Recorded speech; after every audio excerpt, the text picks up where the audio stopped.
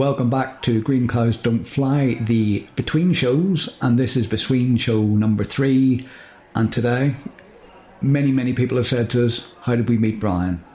And now you're going to find out. Well, we auditioned him. We did. We put an ad in the newsagent's window, didn't we? Yes, actor sort. Looking for actor wanted. Yeah. We should have put a reward, dead or alive, really, shouldn't we?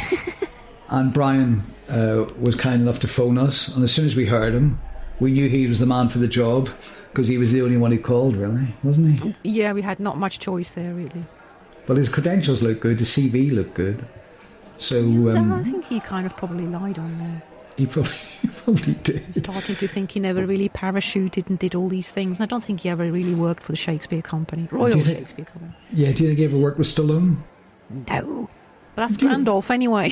Oh yeah, I always get them wrong, don't I? Yes, oh dear. What's it they say? Make your characters different. Yeah. Says who? Who says that? The people who advise on writing things, don't they? Oh, do they? Oh yeah. Where have I been? Differentiate your characters. Well, there's kindred spirits. I like to think of them as kindred spirits, perhaps. Maybe. Yeah. Randolph would be what Brian was if he hadn't have been Brian, and Randolph, and vice versa. You don't know what you're talking about, do you? I've got a clue. You lost track of that sentence. So anyway, we hired the local scout hut for a morning and had him in, didn't we? Did we? Oh, yeah, I'm sure we did. Yes, we did. Yes, so we're going to play you his audition tape. His audition? Yes. Basically, we're going to play you his audition. So let's hear what happened. God help us. Ooh.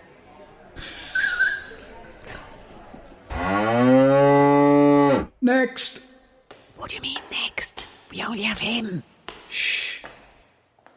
Hello, good morning. I'm Brian de Manford. Really excited to be working on this project. Hello, Brian. Nice to meet you. And that's a lovely cravat. Yes, lime green certainly suits you. Thank you. Yes, it is, isn't it? George Lucas gave it to me when we wrapped our last project. The man in the Panama hat. Did you see it? No, I'm afraid I didn't. Did you see it, B? No, I didn't. No. He's talking rubbish. I thought so. Anyway, Brian, tell us a little bit about yourself. I've been acting since I was 5 years old. Put myself through drama school, washing dishes and waiting tables. I lived in my old Morris, Oxford for my last year at RADA.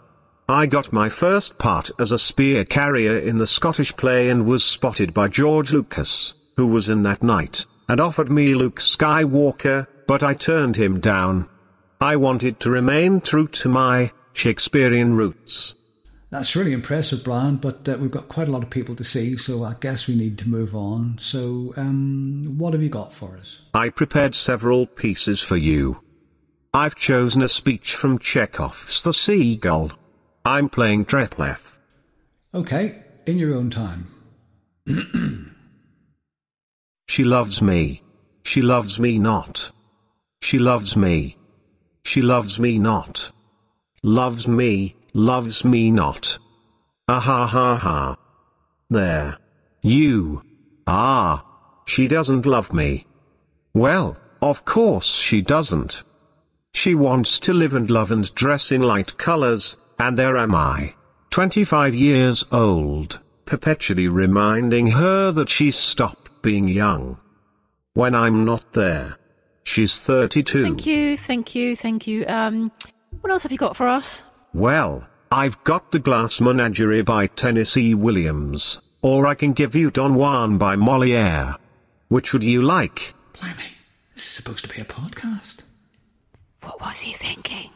Okay, give us Don Juan then, please. Very well. Here goes. What? Would you have a man tie himself up to the first woman that captures his fancy, renounce the world for her, and never again look at anyone else? That is a fine idea, I must say, to make a virtue of faithfulness, to bury oneself for good and all in one single passion and remain blind ever after to all other beauties that might catch one's eye. Okay, no. Lovely, Brian, that's lovely. But could you... Yes, you could. If you could give us a bit more, I don't know, maybe a bit more passion. Imagine you're one of these men who really doesn't want to be tied down. Yes, Brian. Could you make it more? Could you make it more lit? Could you live it more? Imagine you're one of these men who's got all these girls at his feet. Yes, exactly, B. That's it. Yes, of course. From the top again. What? Would you have a man tie himself up to the first woman that captures his fancy, renounce the world for her, and never again look at anyone else? Yeah, it's very good, Brian. It's very good. But could you do it differently? I mean, do you have any accents or anything you could do? Yeah, give us a Welsh accent, for example. And a bit more, emotion. Why, yes. Funny you should say that. I am something of a Dylan Thomas aficionado. I do a splendid Welsh accent. Okay, that's interesting. Let's try a bit of improv. Can you do that same speech in your Welsh accent then, please? It would be a pleasure. What, boyo? Would you, there's lovely, have a man, tie himself up to the first woman that captures his, the boyo's, fancy, renounce the world for her, and never, again, look at anyone else? That is a fine idea, boyo. Oh, lovely. Look you. Thank you, Brian. Thank you. That was very lovely. Thank you. Yeah, That's very marvellous. Thank you, Brian. Excellent. You know what we're going to do now is we've got a lot of more people to see, obviously. Yes, we've got lots of people to see, Brian, and we've got your contact details, so we'll be in touch very soon, I think, and thanks for coming. Thank you so much. I'll wait to hear from you, then. Goodbye. God, he's Jesus, hopeless. what am I going to do here? He's the only one. What am I going to do? Show starts next week. I don't know. Stuck with We'll have him. to give him a go, won't we? Well, he might get better. You never know. We could do. Maybe I don't know. But the way he speaks is really odd. It's inflections. He can't He act. can't speak. And that Welsh accent. For God's sake. I'll tell you what. If this Boyo. this show ever goes on the road where Cardiff's off, we're not going to be playing Cardiff. There'll be a lynch mob waiting for us.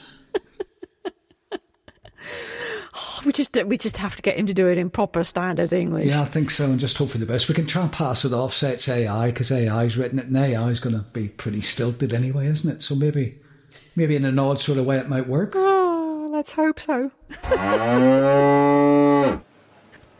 And so that was Brian's audition. If he ever hears this, we're in trouble, but I don't think he will. He's on his holidays at the moment. He's gone to Skegness, hasn't he? He has, yes. He's probably on a fairground ride or something. Anyway, before we go, B, what's the latest progress on the book? Well,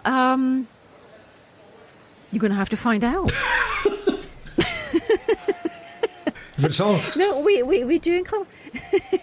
It appears it's not as easy as we thought to get this thing onto a marketplace. But no, we're getting organised. Yeah, it's very imminent, I would say, wouldn't you? Very, very, very, very, very imminent. Within the next couple of weeks. Yeah, we've already got an idea for the new show as well, haven't we? Yeah. For the next couple of weeks as well. Yeah, the new show will be kicking off in the next couple of weeks for sure. So next week we're going to have some kind of show. We're not quite sure what. Maybe it's a surprise, maybe it isn't. Well, I've been plumbing through our back catalogue of outtakes, and I could only find one because we're so word perfect. But if I can find two, we could make a show out of it, couldn't we?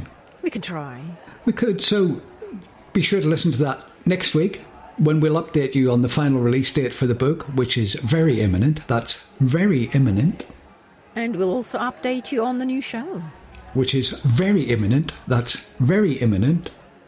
And our departure is very imminent for today. In fact, it's immediate. So without further ado, goodbye. Goodbye.